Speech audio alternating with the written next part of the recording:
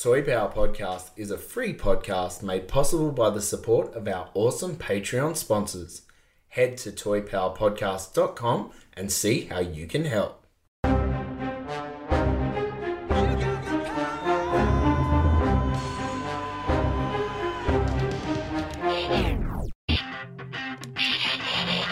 Oh yeah, this is power.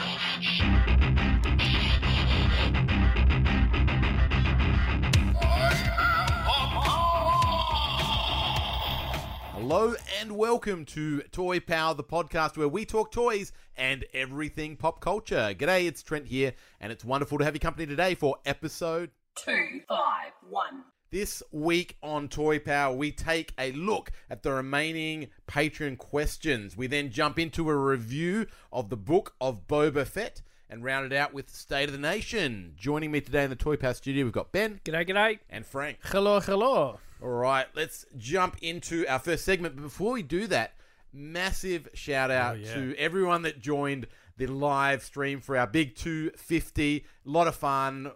Great having everyone's company. And we didn't get to see it all at the time. Yep. But all the comments, we went back and had a really good laugh. Some gold going on in the chat room. Davey being Davey is probably the best way to sum that up.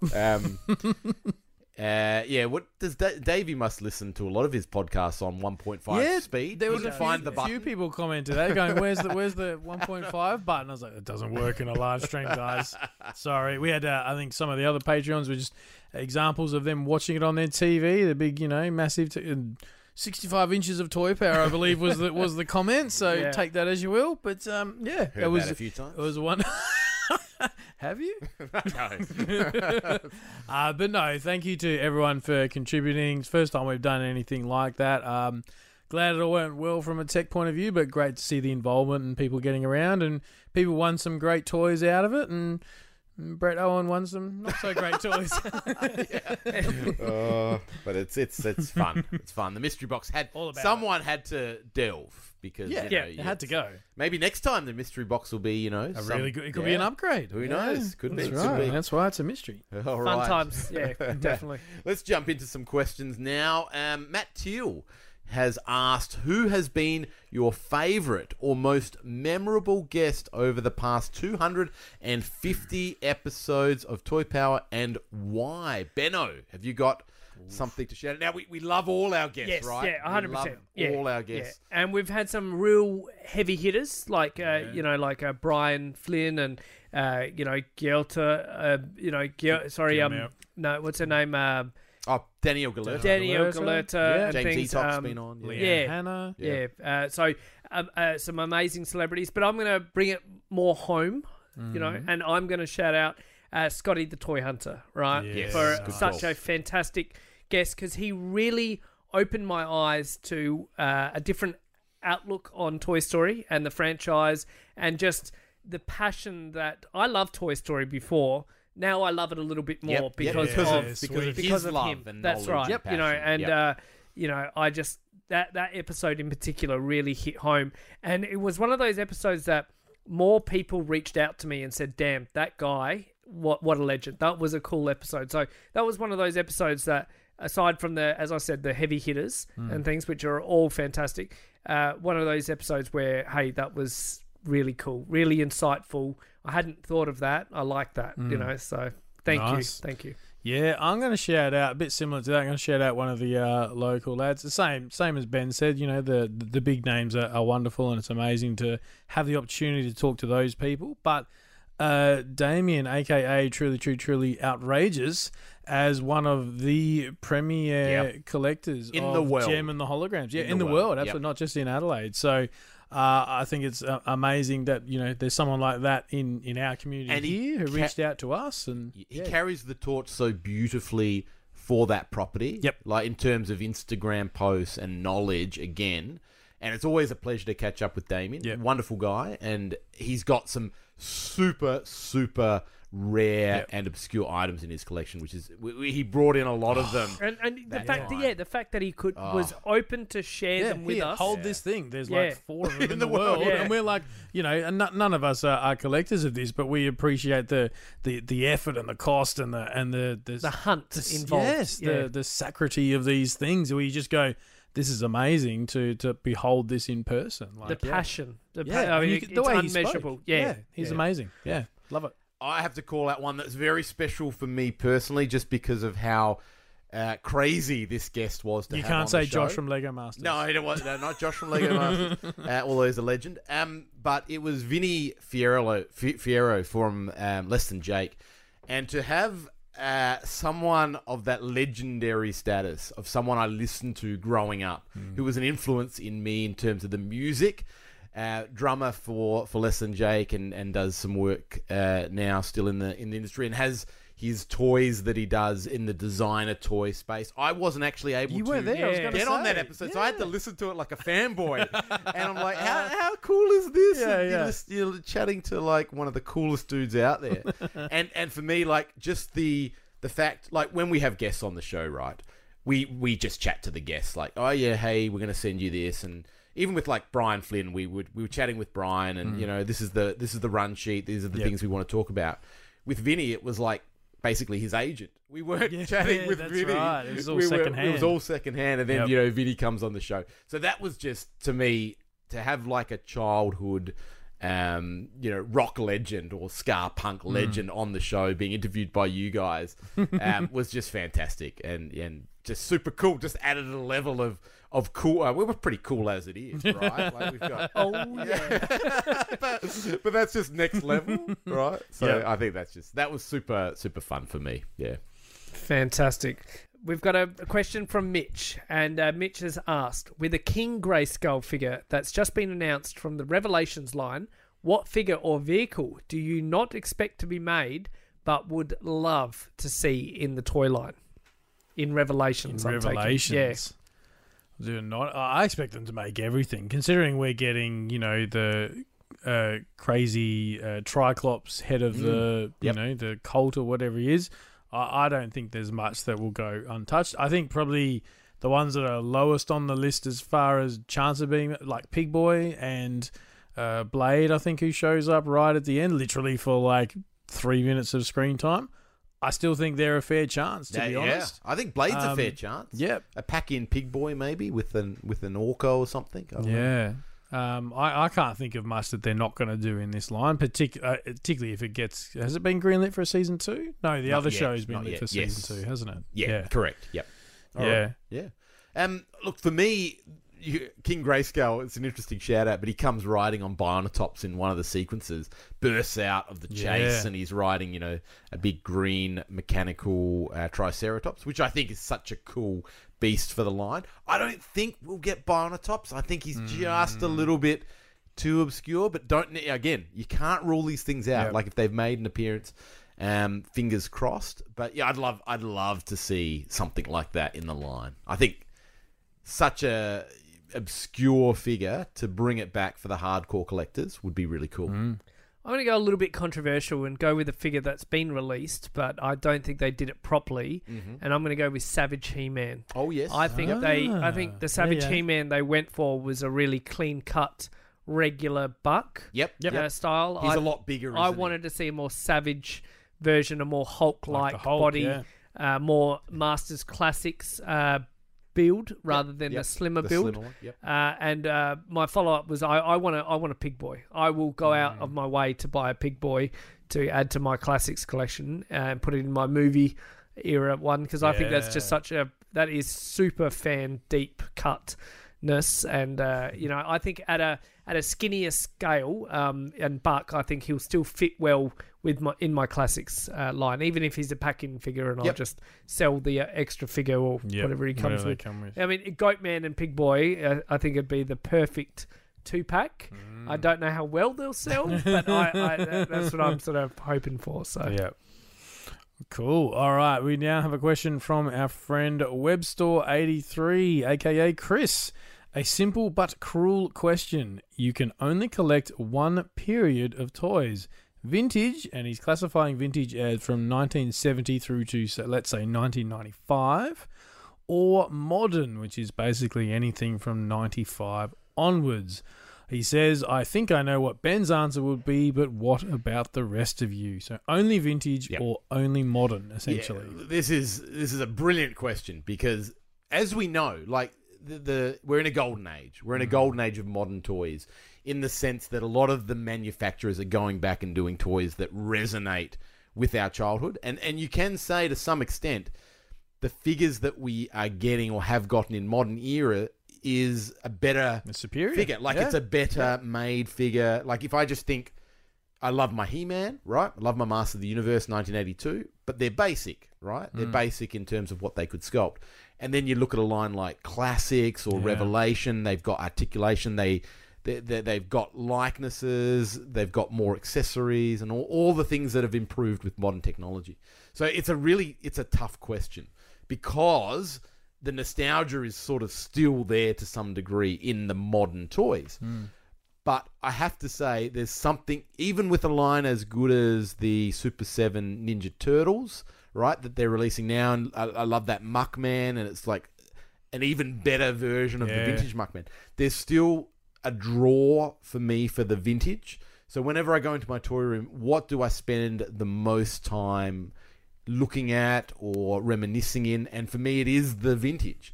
That's been something that's kind of happened lately in my collecting habits.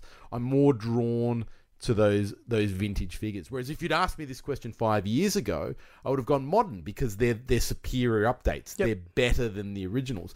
Now there's a draw that I can't explain to those old figures that I want to be around. I want to be surrounded with vintage Turtles, vintage Masters, Dino Riders mask, all that sort of thing gives me a sense of something, a sense of nostalgia that you can't even quite replicate in something as perfect as like a Muckman. Yeah, so wow, I'm going to go that was your vintage for that figure reason. of the year. That was. That's you, right. Yeah. So like that's the dilemma that's makes this question so brilliant and so difficult.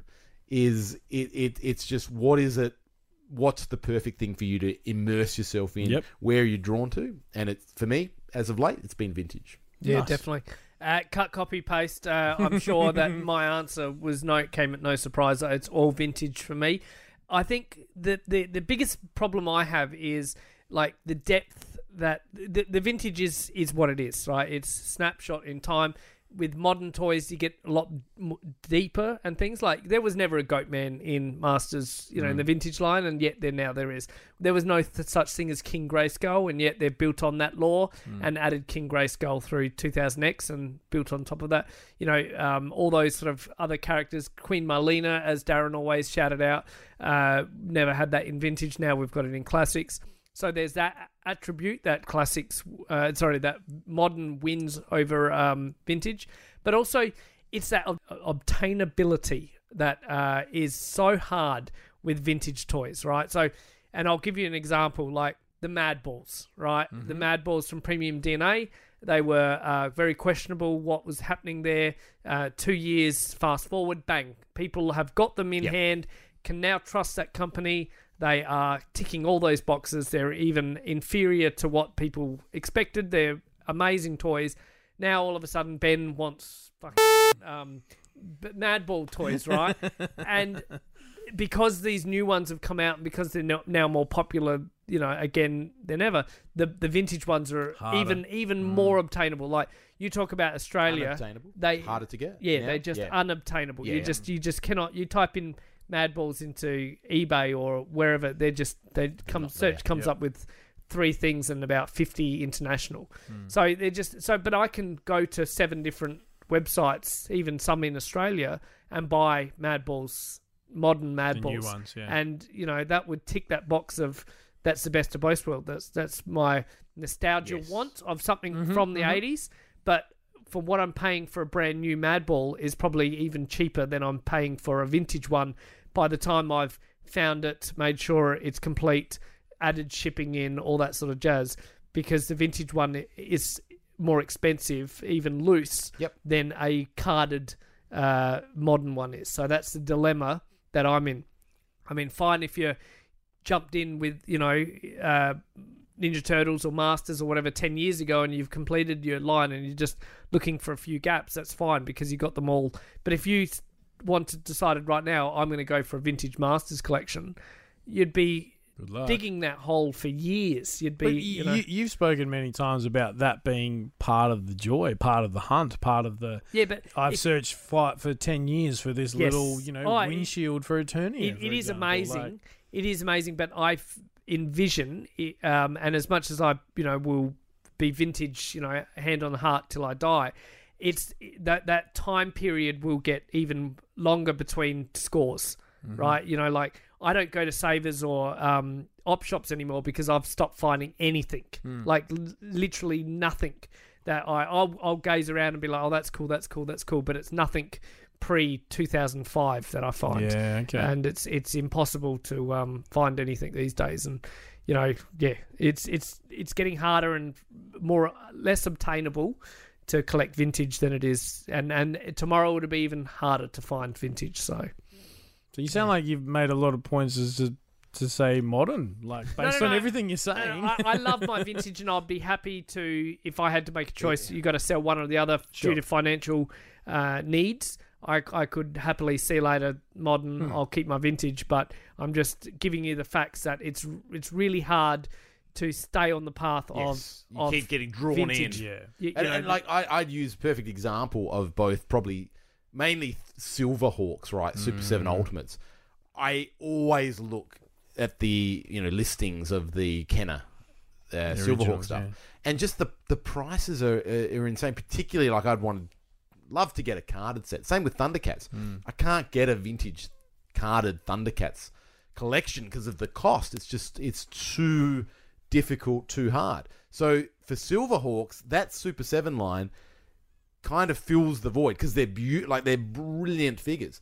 But ultimately, if you sat me down and said, which one would you rather? If I had to choose one or the other, I'd take the vintage. And it's only through the fact I've been doing this for 22, 23 years that I've ticked off a lot of those vintage collections. Like I have pretty much everything I really want in vintage in my collection. So I can kind of tick that off and be satisfied. But I see your point. Like when there is something that pops up, Madballs is a great example.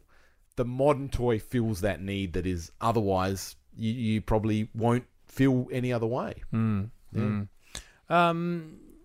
Geez, you guys make compelling arguments because I was just going to come in and just go, yep, modern, to be honest. I mean, I've spoken previously about my Marvel, in fact, on the last episode, Marvel Legends collection, and they're largely, from 2016 onwards, going back to look at some of the Toy Biz stuff. Yeah, there's ones like Beast and that hold up, but there's the original Rogue and stuff like this where you go, oof, that's not okay, and that's not cool.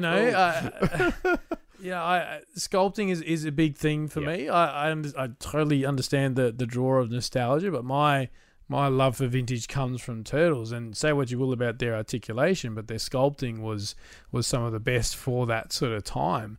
And so, I look at what they do now with toys, and they've got the best of both worlds. They've got sculpting and articulation. I'm the person who, wants to have all my figures in dynamic sort of poses that make sense for the character, or hanging from wires and flying. You can't do that with vintage Masters, for example. They stand straight up and down, and they look great, and I love them, and I'll never sell them. But, in direct answer to the question, I would sooner get a He-Man figure that can actually hold the sword aloft like he does in the cartoon, as opposed to just not even holding the sword. It's pegged onto his hand. He's only got one holdy hand. That's right. Yeah, that sort of thing. So that sort of does it for me. So that's I'd choose modern. I'd say it's a fantastic question because it is so hard to answer. All right, Does 10 has. I love this. It's such a Does 10 question. It's fantastic. He goes, I've got one. Who's your favourite plant-based fantasy character that isn't Swamp Thing, Mossman, or Poison Ivy? Okay, so got to be plant-based.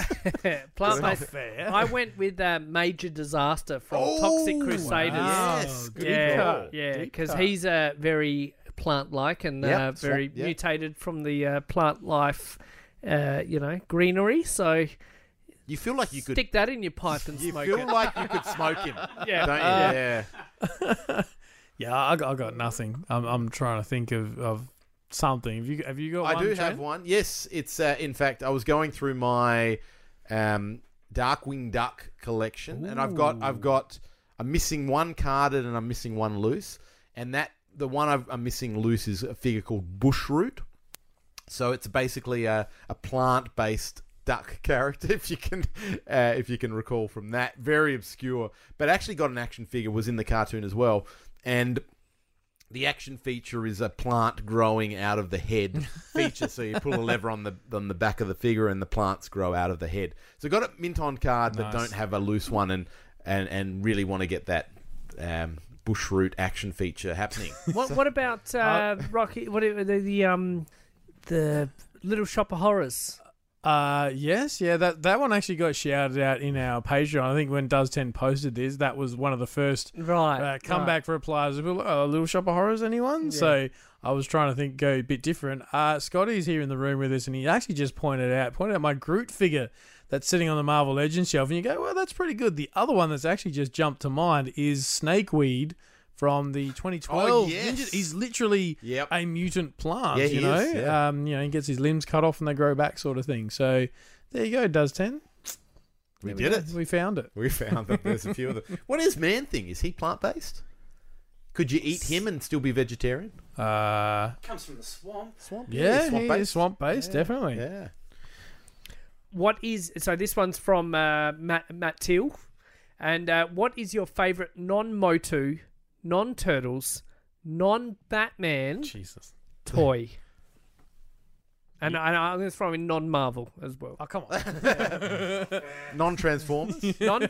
What is your favourite non-Motu, non-Turtles, non-Batman, or non-Marvel toy? I'm going to go the 1990 Toy Island RoboCop line.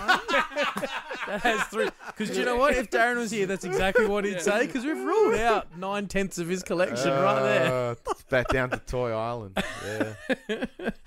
Well, he hasn't written Transformers in there, so you can. He hasn't written Transformers. He's a big Transformers fan himself, Matt Teal. So he wants you to say Masked, Centurions, or Transformers. Yeah. What have I got that you really like? Yeah.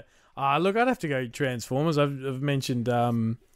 I'm a big fan of Ultra Magnus over Optimus Prime, so I'm looking at my masterpiece Ultra Magnus right now, and I think that's a pretty cool toy. That is a sweet toy. Yeah. Oh look, the 80s to me gave us so many good toys. If I go, you can go to the next tier, right? So I can go Mask, Visionaries, Centurions, Dino Riders, all that stuff, and I can even go and I can take you another layer down and go Starcom, things like, there's some amazing, like those Starcom toys are insane. In terms of the magnets and the wind-up mechanisms they've got there.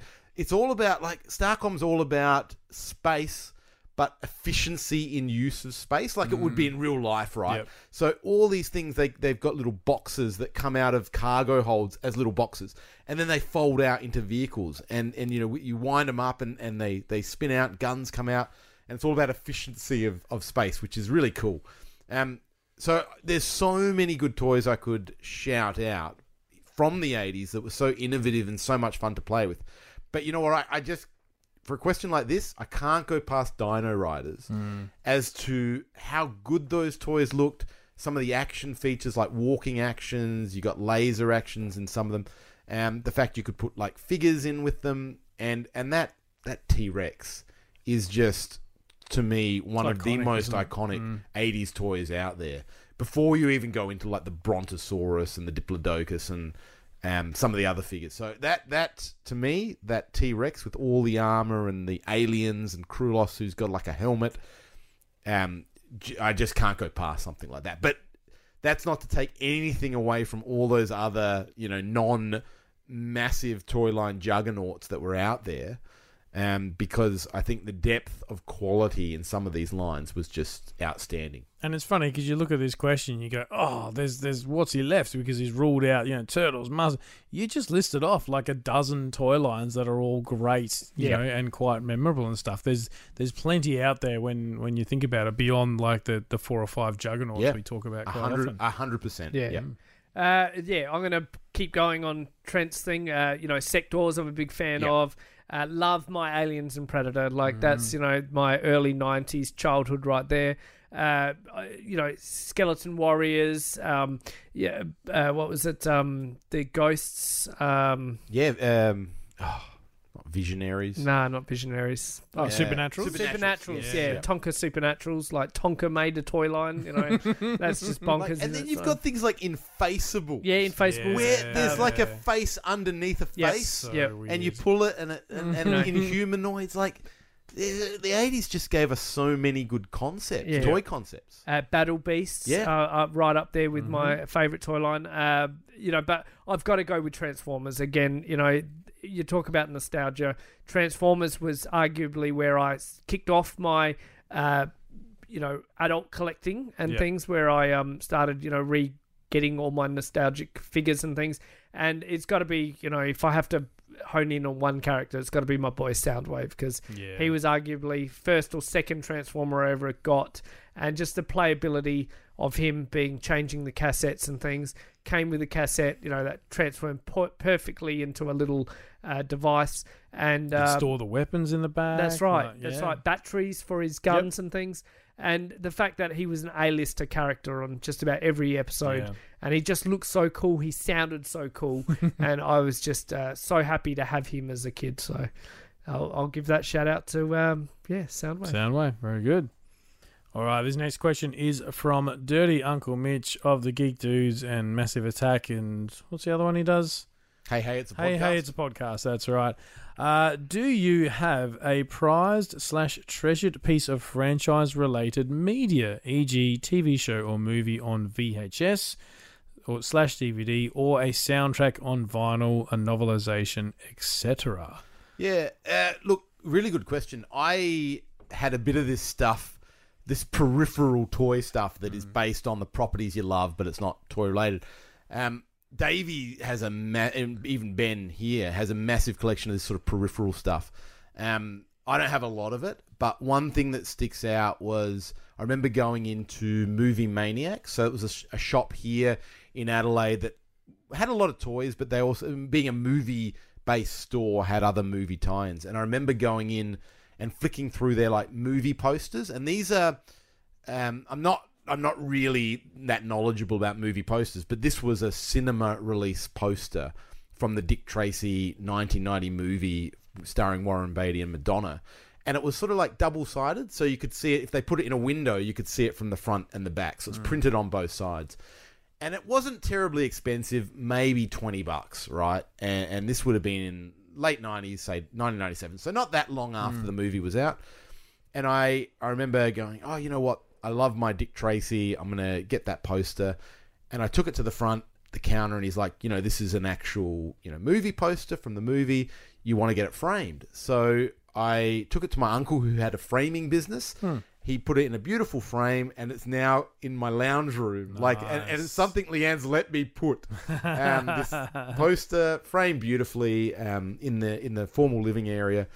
And it's just special. It's not super valuable. I don't think I could ever sell it probably for more than $20.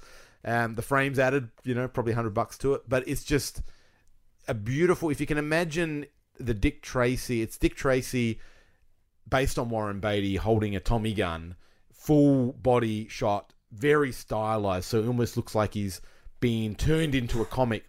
And Chester Gould's comics only were printed in very basic colors. So it's basically black, yellow, and it's red and blue, very bright primary colors, and it's just sort of silhouetted. So it's a very artistic poster, and it's very special because it brings me back to those early days, going into Movie Maniacs, buying those Dick Tracy action figures mint on card from the shelves, and having this movie poster from a film that's not that great, but has a special place for me. Cool. Going for DVDs, apparently the 2003 Ninja Turtles run on DVD is very rare, and I've got the whole lot. Really? I've got all of them. I remember because I had trouble. It was on Foxtel or something, so I had trouble trying to keep up with the latest episodes, and I'd get people to tape them for me or whatever, and they'd give it to me, and I'm like, I've already seen this episode. So I started buying them and pre-ordering them from the JB Hi-Fi, which is a local DVD and audio seller. And I just kept pre-ordering. Whenever Volume 2, 3 comes out, I'll get that. Whenever 4 comes out, and I just kept that pre-order thing going, so I never missed one. And now, fast forward 20 odd forward. Well done. 20 odd years later, people are like, I cannot physically get that stuff. So that's pretty iconic. That something I take for granted that I picked up on the spare of the moment is something that's sought after today. But yeah, so similar to what Trent said, we've got 2 movie posters in our lounge room that I stare at every single day. And one of them is The Watchmen, so the Watchmen film, and the other one is Sin City, Frank Miller's Sin City, and it's the Sin City one's more stylized. It's got Marv, you walk down the wrong alley in Sin City, you don't know what you'll find type thing, and it's that red. Red on one side and Marv is just black silhouette. So, trying to replicate the comic of Frank Miller's art. And, Watchmen one is just them on the street and you see all the characters on the heads on the side. But it was to Rhea and I, my wife, there were sort of movies where we both fell in love with the films and we'd both, met each other, read the comic books. Oh, look, it's coming out as a movie. Yep. Oh, that's awesome. Let's go and see it. And walked away like that, just blown away by how good that movie was. Sort of pre-marriage style, getting to know each other and just finding out what we enjoy together and things. So they are quite 2 movies that, feel very special to us. So, the fact that they're still there, that nothing's replaced those 2 since, back when they first both originally came out, is quite special. So awesome. That's cool. Yeah. I don't have a lot of this sort of stuff. I had quite a significant DVD collection and sort of moved that on. I'm very much in the digital space when it comes to a lot of this. But one thing I have kept back in the day, I remember a big present from my parents, one for me, one for my sister, was a stereo. And this was a big, big chunky, it would have cost about $300 at the time. It had the dual tape decks. Yep. I don't even know if it had a CD player. I think it predates that. It had a radio, AM and FM, but it had a turntable at the top. And one of the things, my dad had obviously it was more, his era had quite a significant record collection. And, here, that's where I learnt my love for Queen and a bunch of other stuff. But as far as sort of, franchise stuff we're talking about, he had the soundtrack to Star Wars on LP. Yeah. Wow. And so I would listen to that, John Williams' Finest, etc. I still got it. That was, when moving out, he was like, oh, yeah, you can have that. I don't have a record player in the house. Let's be honest, these things don't take up a lot of room. Yep. Yeah, and I've never, whenever we've moved house or, organising stuff, and what's this? And Ali being a big fan of Star Wars, she's kind of loath to throw it out as well. And I'm like, no, it's just fine. It'll just slot into like a bookshelf. Exactly. You don't even know it's there, sort of thing. And it's just nice to have. I don't listen to it. Of course, you can find it just about anywhere on the internet if you want to hear it these days. It's a lot easier than getting out this giant circular disc and the needle and all that stuff. But yeah, I like to keep it. Yep. Nah, fair call. All right, and the last question comes from Jay Harps. Cracker of a question. Out of the 4 TMNT TV shows, we've got the 80s, the 03, 2012, and Rise. We can probably just scratch Rise off, can't we? Which had the better toys for the launch of said cartoon? Now, a request from Jay Harps was to ignore nostalgia if possible and be as objective as you can. So realistically, original 80s, the reboot in 03, and then the 2003 Nickelodeon beautifully animated CGI cartoon series. Yep. What do you reckon, Ben? Well, I've got to have to play the nostalgia card a little bit in here because the original 80s one in Australia had a absolutely terrible release, right? So I remember going in to Target or whatever, Kmart I think it was, and there were no turtles. There was a couple of the villains and things. Couldn't get them. Yeah. And then Mum... it blew me away. Mum bought all 4 turtles when we found them, and then slowly drip fed them to me. When you're a good boy. And I remember one of the cards she folded over, for Christmas, And I couldn't tell that I was like, Mum, where's the other card? I can't see it. Fumbling around under the Christmas tree. Don't worry. And then when I opened it, of course, she'd bent it over to trick me. Yeah. But yeah, so taking that into account, I'm going to say the 03 because I remember I was still working for Coles then, and Coles is a supermarket here in Australia, and we had them in store, right? And they sat there for quite a long time, long enough for me to think about it, to reach to friends and things to get me episodes of this new Turtles cartoon, have time for me to finally get around to watching it. Oh my God, this is amazing. And then go back and buy the whole wave. And then I think I circled back around and bought another wave so I could crack them open. Nice. Because I was in that mint on card phase. Like, I can't take anything out of the packet. I'm going to retire on this toy collection one day. That distinctively, me working retail when they were out, circling around again, I think 03 had the best release. But given that they were so big, they hit supermarkets. Yeah. Yep. Good call. Yeah, I'd have to agree. The distribution. I mean, 80s, it was very hard to find the Four Turtles and stuff. I remember having a distinctly Ninja Turtles themed birthday party when I was all of 7 or 8, sort of in that sort of range, and all the presents were the same shape. My friends would come in the door and I was like, oh, I know what that is. It's just a matter of which figure it is. And there was doubles and triplicates all over the place because people would just get what they could. Yep. Oh, little Frank loves his turtles. So, I mean, distribution is one thing. The question is who had the better toys. I look, Rise, straight up, I was prepared to buy the toys. I don't think Chris Fresh subscribes to this theory that you want the Four Turtles from every iteration, whether you liked it or not. And I held that Rise Leonardo in my hand and just went, his eyes are looking in two completely separate directions. I can't bring myself to do this. And I was a bit the same with the 07 Turtles as well, but we're strictly talking TV shows here. I actually like 2012. They were everywhere. You could get the Four Turtles for a really long time, despite the fact that initially they didn't actually look awfully like what you were seeing in the show. Yep.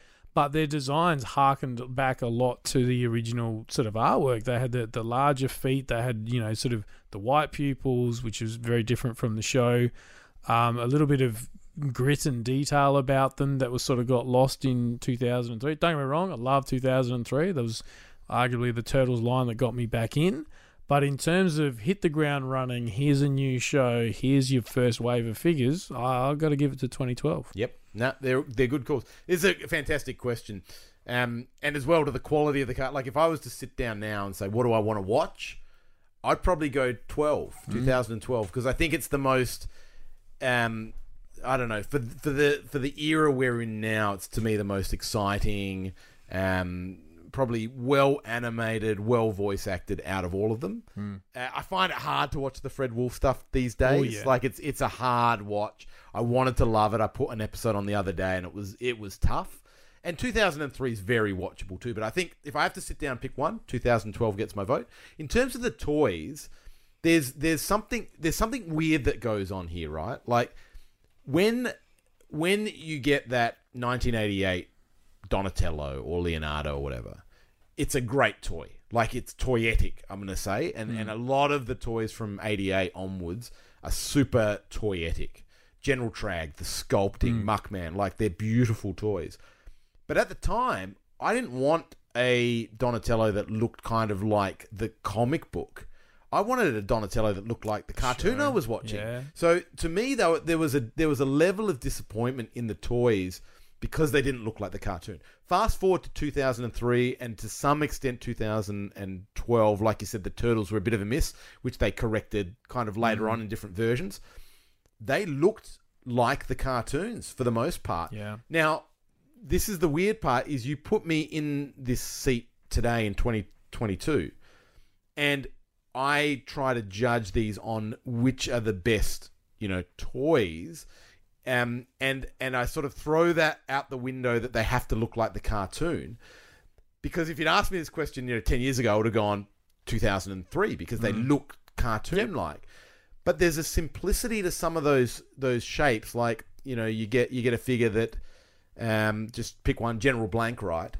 His pants are just flat. Like, there's no ripples in them. There's no texture. There's no real interest because he's looking like the cartoon. And I look at what NECA's doing in terms of, like, the General Trag figure, and it's kind of boring in a way. Like, yeah, it looks like the cartoon, but the cartoon design isn't as interesting as the toy design. It was made to be easy to animate. Yeah, exactly. So if I go, what is the best toy objectively? It's the vintage 88 line, because in terms of the sculpting detail, in terms of the paint applications, like 2012, they're like, I love a lot of them, but they fell down for me on some of the paint apps, right? They just go, we're putting this at a price point where we can't paint those details. And don't get me wrong, 88 missed out on a few things in terms of paint apps. But I reckon if you add up the paint apps on those earlier toys and you compare them to 12, I reckon they've hit more paint, ticks. And I think Varna Studios did a lot of the prototype sculpts for a lot of what turned into Playmates toys.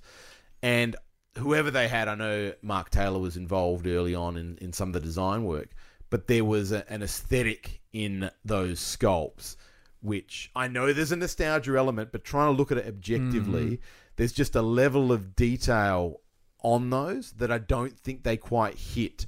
And maybe intentionally, because they were trying to be more animated in design, but I just don't think they hit that toyetic thing as much as the 88 toys. Yep. So I'm going to give it to 88 on that sort of trying to be as objective as I can. I know I'm probably not. It's not perfect, but just on the sculpting and the paint apps. There you go. 3 different answers right there. All right, and we got one last question from Scott. Scott, what have you got for us? A last minute write-in impromptu question for you guys. Now, as I sit here listening to your record, I find myself a little bit hungry. So my question is actually inspired by my current state of hunger. It draws me back to a time earlier in life when I was young and innocent and had a head full of hair. And I'm reminded that... Shots fired. I know where you live, Frank. As a treat after school, my parents would stop at the local deli or shop on the way home on a Friday afternoon and allow us to choose from the ice cream cabinet anything we wanted as a child's ice cream. Okay. So we couldn't have anything elaborate like a cornetto or a drumstick, something like that. Sure. So my sister and I would choose what we were happy with, and after a while I noticed there was a new ice cream that had turned up in the freezer, and it was the G.I. Joe inspired ice cream. And of course, I didn't know what G.I. Joe was, but damn, it was an interesting looking wrapper, so it had to be delicious. Surely it was going to be delicious. I purchased that ice cream and I devoured it like any kid would, with very little thought or regard for actually how delicious or nutritious it was.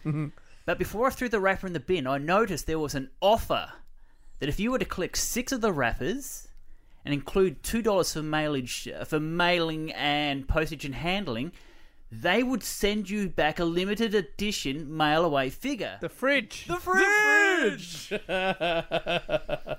This is one of my favourite memories as a kid related to toys and food. Okay. My question to you is, guys, what are your favourite memories related to toys and food? I thought you were going to ask what our favourite ice cream was at that age period. Like, that was definitely where I was going for, and the correct answer is Rainbow Paddle Pop. 100%. That's exactly what I was going to say. Yeah. Oof. It's a good question. Yeah. I have a memory of those ice blocks, I think you'd call them. And I think they were Streets. I don't know if they were exclusive to Australia, but they were like He-Man and the Master of the Universe ice blocks. And I reckon it was like you could get a red He-Man or a purple Skeletor. Skeletor, yeah. And there's just something about that licking a red. Yeah, I'd probably stop there, but red rocket. It was the red, yeah. A red power sword? The red, okay. Yeah. That's it. I can't say anymore. But look, and I would have been young having that. I don't know when they hit here, like 85-ish. But yeah, they I mean, anything that's red, right, as a kid instant buzz, instant hyperactivity. Yeah. I don't think battle snacks are going to fare too well in this conversation, No. are they? They were shite, right? Battle They were snacks. not pleasant. No. This is kind of related, but like, I remember like when Pizza Hut. I don't know, was it Pizza Hut or Sizzler? One of was like the all-you-can-eat stuff, and then you'd go there, and part of your deal as a kid was you'd get those. Was it the Land Before Time? That was Pizza Hut. That was Pizza Hut. Yeah, was the it? puppets, the Yeah. hand puppets. The hand puppets, and it was Yeah. that thing where and those nights are always interesting because you go there, you're happy to skip lunch because I can eat as much pizza as I can. And realistically, let's be real, it's all about the dessert bar. Oh, yeah. You have your 1-2 token slices of pizza so Yep. mum and dad don't get mad, and then you're off to as much dessert and much soft serve ice cream as that machine can give you. But then it became about, well, you can only get one figure per trip sort of thing. So now you're just like, oh, I know I was like nearly sick in the car on the way home last week, but can we go to Pizza Hut again? So like, I've got to get Littlefoot to to complete that collection. So yeah, They were cool. My in-laws still have a set of those. nice. For the kids, the grandkids to come over and play with, and they're like the paint apps on them are really nice, Durable like, and stuff. Yeah, for what would have been almost a giveaway or a pay $2 to get your Land Before Time puppet. Brilliant toy. There's plenty of like the Happy Meal toys and the exclusive toys, as you've said, and we did that fantastic episode with Davey Damaged and Casey that they called us cheaters on. But anyway, I'm going to go a little bit of a different route. For me, it was the bubble gum that you got with the trading cards. Yes. Just good call. opening that pack and you just that smell of that. I don't know, what would you call it? Original bubble gum? Yes, Flavor original or flavour, something. yeah. Just and Just bubble. you'd be like, oh, this is awesome. You'd throw that stick in your mouth, and the cards would still smell of bubble gum for a couple of days afterwards. Yeah. And that has such big memories in my wheelhouse. And I'd probably just I'd never complete a set that had the bubble gum in it. But I just that was such a fun memory, and whenever I smell that original flavor, that instantly I'm like, oh, trading cards. They go hand in hand.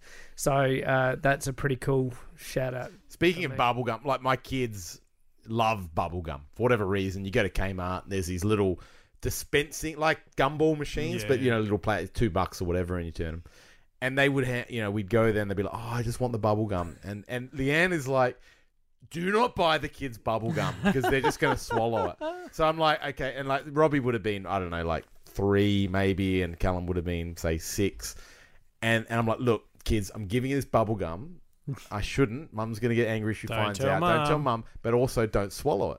So I've given them the bubble gum they're chewing away, and I look at Robbie, and he's not chewing anymore. And I'm like, how many seconds did it take you to swallow it? Robbie, did you swallow the bubble gum? And he's like, yeah, but don't worry. It didn't go down. It went up. So he was trying to say, don't worry, Dad. I swallowed it, but it didn't go into my tummy. Because I'm like, if you swallow that, it's going to go into your tummy and it's going to sit there undigested for years. Clearly he swallowed it and went into his tummy, but he was like, but don't worry. It went up? It went up. So it's in your brain now? I don't understand. Yeah. It's kid logic, right? Can't argue with it. All right, let's move on to our next non-bubblegum segment.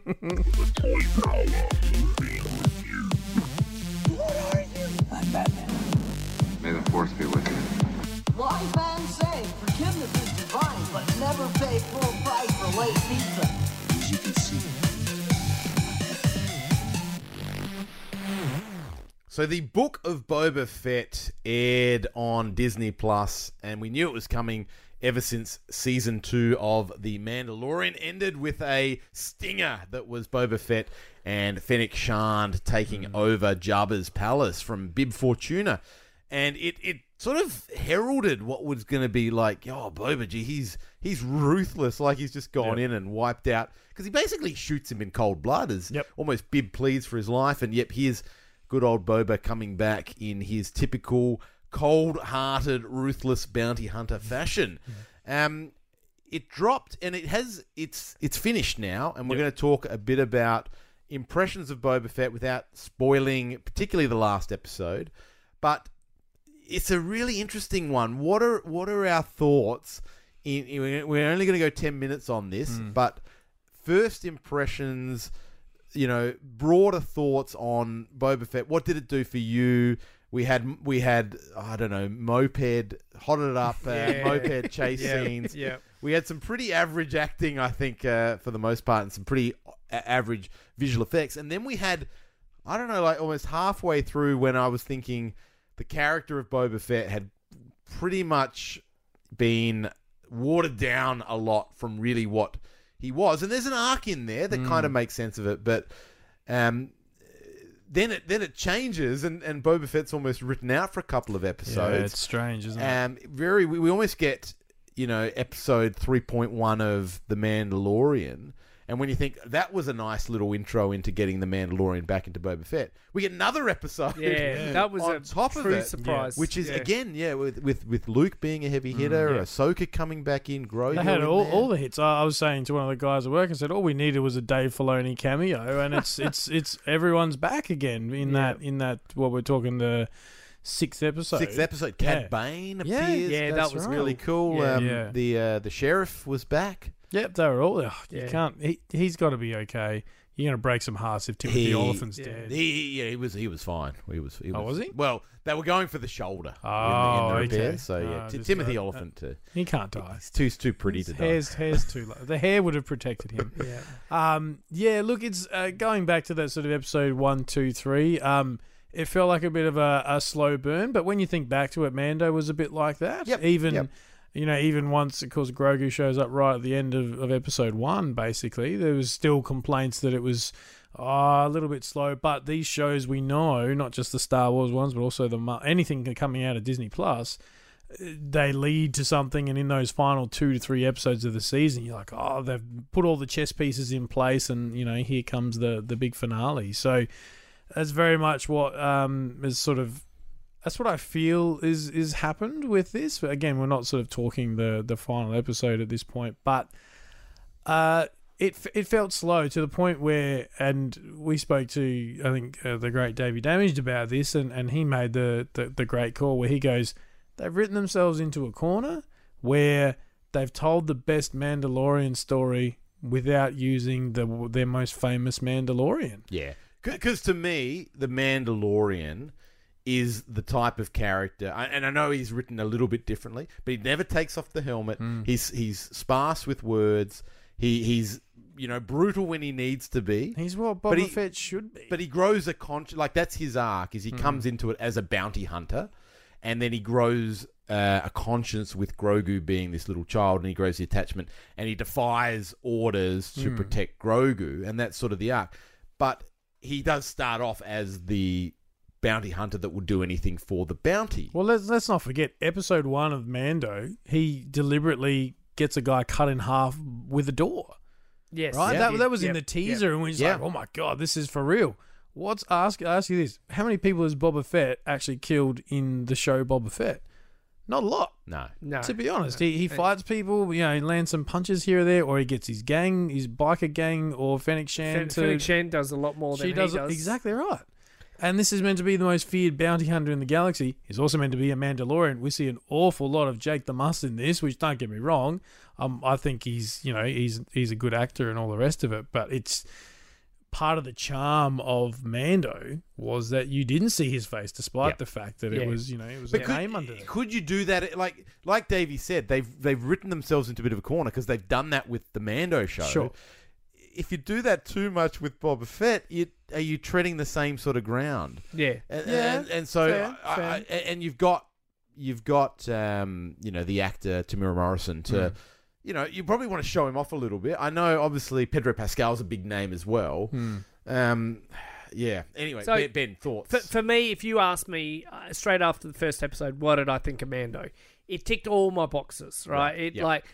I'd seen Boba Fett escape from the Sarlacc pit. All right, that was that story, untold story of how he got out. Right, wicked. You're okay with that? There's been a lot of criticism about. I thought it was. I thought it was sped up. I thought it was sped up like a little bit. But overall, that's how he got out. Like, I've read the stories of the Boba Fett The expanded bounty universe. hunters. Yep, Yeah, yep. loved all that, but it was a bit more time lapsed rather than just like half an hour and he was out again. Anyway, so I love that. Loved how he got his armor back. Loved, look, they've got huts involved. Oh, this is going to be freaking awesome. And they didn't last long. They were sort of a back, They were gone inside of thing. 2 eps, weren't So, they? like, first episode was cool. Second episode, I'm like, holding on to dear life. Come on, let's, see a bit more Boba Fett, do his thing. What are they creating with these ninjas? How can you trust this mayor type thing? Yeah. What are they doing? Third one, once they involve those bikes and stuff, I'm like, what are they doing? I'm those losing cyborgs faith. that looked very out of the Star Wars universe, didn't they? Yeah. They looked almost Power Rangers in quality. True, yeah. I was losing faith. Scene where they're You flying can't even around, call them just- speeder bikes. It was Slower bikes. It was terrible, and I know there's defense people saying, this is how they do it and things, but it was just jarring to watch. And then seeing Mando just solidified why I like Mando so much. The less talking, the ruthlessness of him, just following around, no helmet taking off. I think Boba Fett was jumping into that Bacta. the Bacta tank. Yeah, Bacta tank too much. We saw the Rancor come back, and there's been no follow through. That's got to be coming. It's coming. That'll happen. I loved the handler, Rancor Keeper. Yeah. Machete. Yeah. Danny Trejo. Danny Trejo, he was freaking awesome. But again, I wanted more of him. I just think they build. For me, Boba Fett has been a lot of they're building up something cool and then nothing, And then you know. it turns. And I know Interesting, that may come with a series, in the last episode, which we're not talking about. It might come in season 2. It might not come to season 3. It might come back in Mando. Who knows? Yeah. But I think there's a lot of build up, and then they're just leaving us. And I think things like the biker scout characters in the colourful uniforms, I think they were a waste of story to be told. I mean, they're hired muscle, but they're people I couldn't care less about. I think that whole storyline is meant to show that he's got mercy. Like you talk about his arc and how he was the most ruthless whatever, and he could have just as easily gunned all those kids down right then and there, and he didn't. But he's using them to his advantage. Exactly. It's also about him sort of strategic. building resources and that sort of stuff. So, yeah, I can sort of see both sides of it. I mean, the thing that does it away for me is that my wife is the primary Star Wars person in our house. She, once a year she's right, we're going to watch all the movies, and she goes, I'm going to grip we always debate. Do we go chronological on release date, or do you go episodes 1 through 9? And she goes, well, it just depends. Do you want me to be pissed off at the start or pissed off halfway through with episodes 1, 2, 3? So that's how seriously she takes her Star Wars. And when Mando was the show, couldn't watch it fast enough. Yeah. Boba Fett, really excited for it. And then to your point, Ben, sort of by the 3rd episode, she turns to me and goes, do you know what? If you want to watch this when I'm not around, you go for it. Like that's she was just not fussed if she missed out. And I was a bit like you, Ben. I was holding on. I was like, come on, just keep the faith, all that stuff. And then when Mando starts showing up and we're seeing what feels like season 3 of Mando, she's suddenly interested again. She's on the edge of her seat. And so, it's I don't know. Well, the finale, will remain to be seen as far as redeeming it or not. I guess we'll find out. I think they've told a really good story with the Sand People and how they, how their little weapon, their little stick weapon is. But I think that was a little bit too much drawn out at the same time. Too long. Yeah. And then not given enough time for these street gang people that I couldn't even tell you one of their names of or any. They need to be aliens or something. There's just too many humans. Mos Eisley's feeling so small at the moment. 3 steps and they're in the next town type thing. I don't know. And I don't think they've got in Boba Fett the grittiness down packed like that worn-in universe. Everything still feels so clean. Feels a bit shiny. So I think that's that episode 1. But bringing back things like that little light cruiser from episode 1, like bam, all of a sudden it's cool again, you know? Yeah. Put a new coat of paint on it. Like. Strip it yellow and make it chrome, and all of a sudden, yeah. Well, that'll be the next HasLabs, right? That's Before right, they blow it up. probably, Like- yeah. So, you know, I respect the little nods at, you know, for the fans, so. Yeah. I'm going to say this about it. Like I think you've covered off on most of the main points, but at its face, you know, Mando, when I watched it, and I was filming Lego Masters at the time it was coming out, I think I almost fell asleep in a few. And I love it now, and don't get me wrong, but there were a couple of episodes, or what I felt, particularly in season 1, it was very episodic. Mm-hmm. So each episode was sort of standalone, like the old days of TV. Monster of the Week. A Monster of the Week, and then towards the end, okay, it's coming together, and I can see how it's going to fit, and it kind of went along. Whereas, and so I didn't like the episodic nature. I think we've moved beyond that in modern TV. You can be a bit more, here's the overarching arc. Now, Boba Fett has got the arc, albeit a bit of a weird deviation in terms of Boba Fett being the main character in episodes sort of 5 and 6, yeah. which is a bit jarring in the sense that the ones I've enjoyed the most are the ones that have the least Boba Fett. Mm-hmm. But so it's got the arc, and it had the flashbacks, you know, intermingled with the with what was happening now. But the story at its crux, like there's the Sand People bit, which is his learning to be more, I guess, accepting and at one with the culture and at one with the land and all that sort of thing. And then there's a bit of a revenge piece in there. But at its heart, it's about him seizing a gangland, you know, territory, and then fighting with the Hutts or the other factions to take control of the territory that he's owed.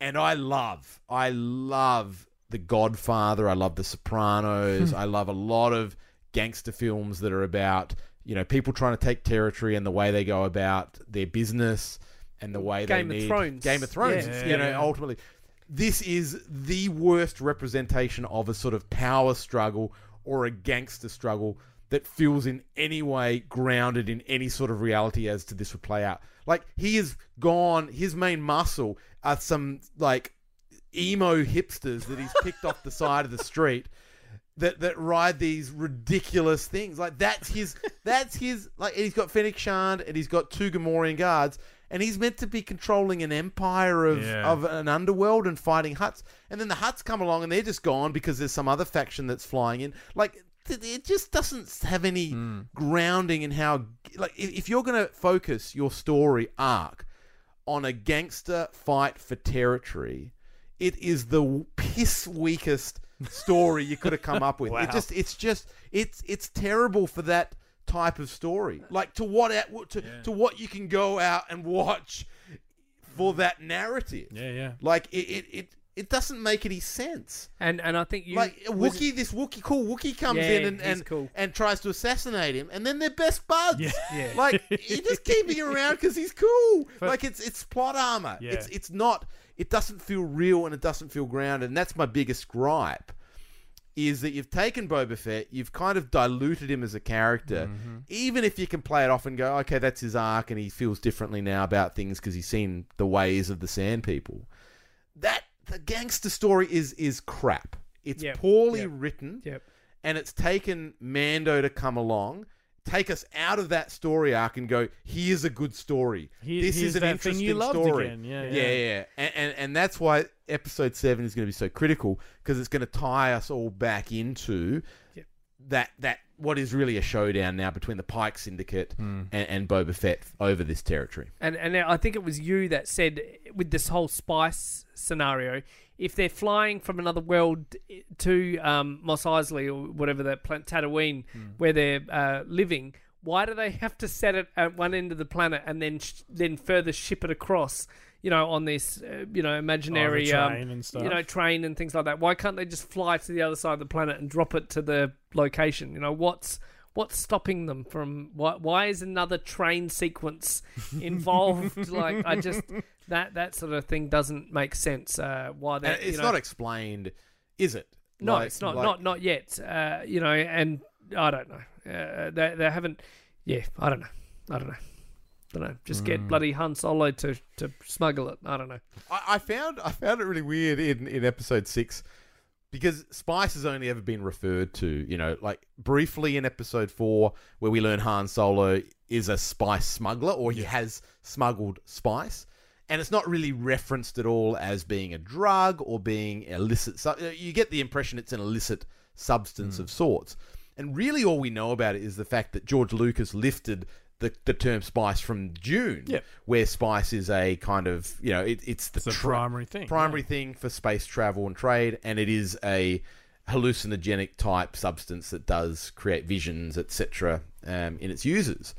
But to actually then see spice as kind of this Dune spice when he kicks it over, and it actually looked like spice. It looked exactly the same. And it was such a weird moment for me to realize this concept that had been plucked out of Dune and just used as a throwaway line and a small reference to them being back on Tatooine, which really the embodiment of Dune is where they produce the spice, and now they're importing spice into the desert planet when it looked like it was harvested from the sand. It was weird. It was a weird... Well, sure, when you put it like that, it sounds silly. It just seemed like a silly way to kind of make it so overtly the spice from Dune. I don't know. I found that it's only a minor thing. Yeah.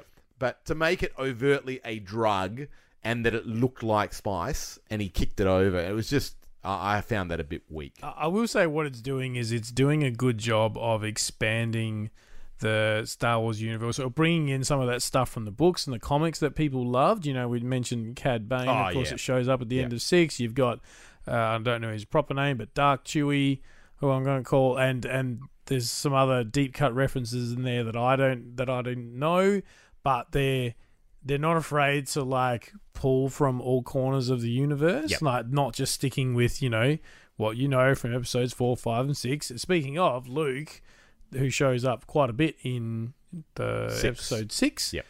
I was impressed with that. It seemed they've ironed out some kinks. Yeah. In the Uncanny Valley. He was very believable. He in looked my eyes. very believable. Looked really good, and it wasn't just a cameo as what happened in Mando. There was a lot of very clean shots of him talking and stuff. So, and it was good to see little baby Grogu again. I got a bit of a smile on my face when he showed up. I was like, oh.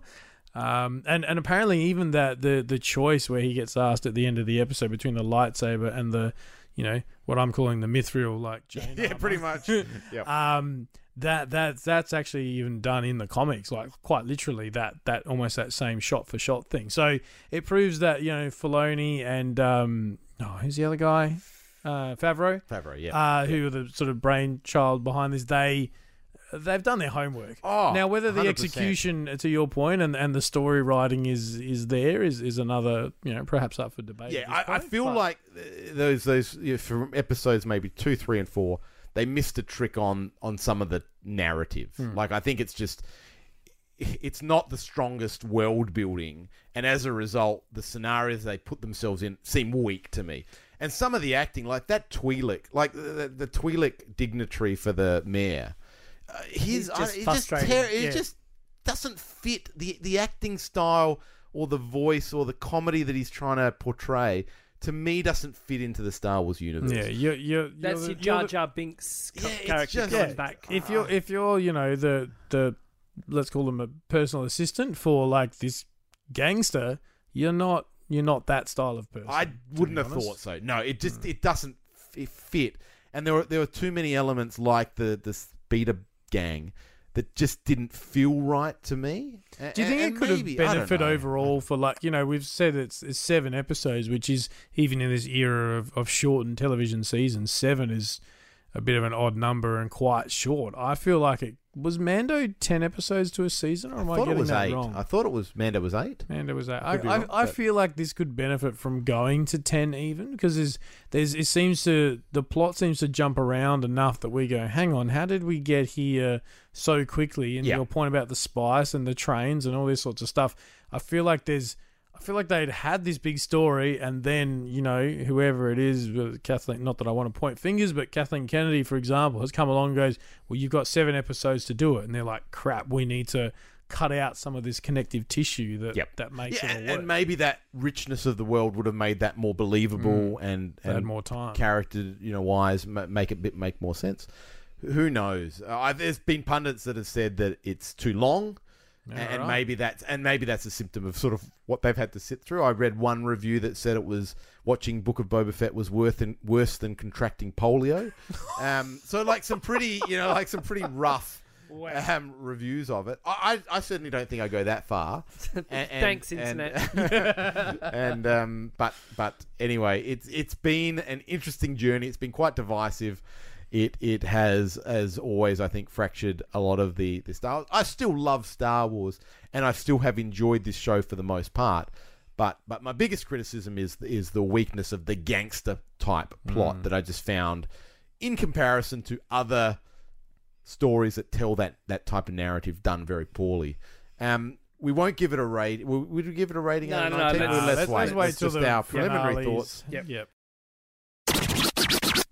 And we've got another giveaway to do. And what we found when we were cataloguing Darren's collection is the last item to go in was the Batman 1/24 scale classic TV series Batmobile by Hot Wheels. And it is a beautiful representation of the 1966 Batmobile, which Darren loved deeply. So we're going to raffle this off, essentially. So all you have to do if you want to be in the entry for the Batmobile is go on to the Toy Power Facebook page and find the thread on the Batmobile giveaway.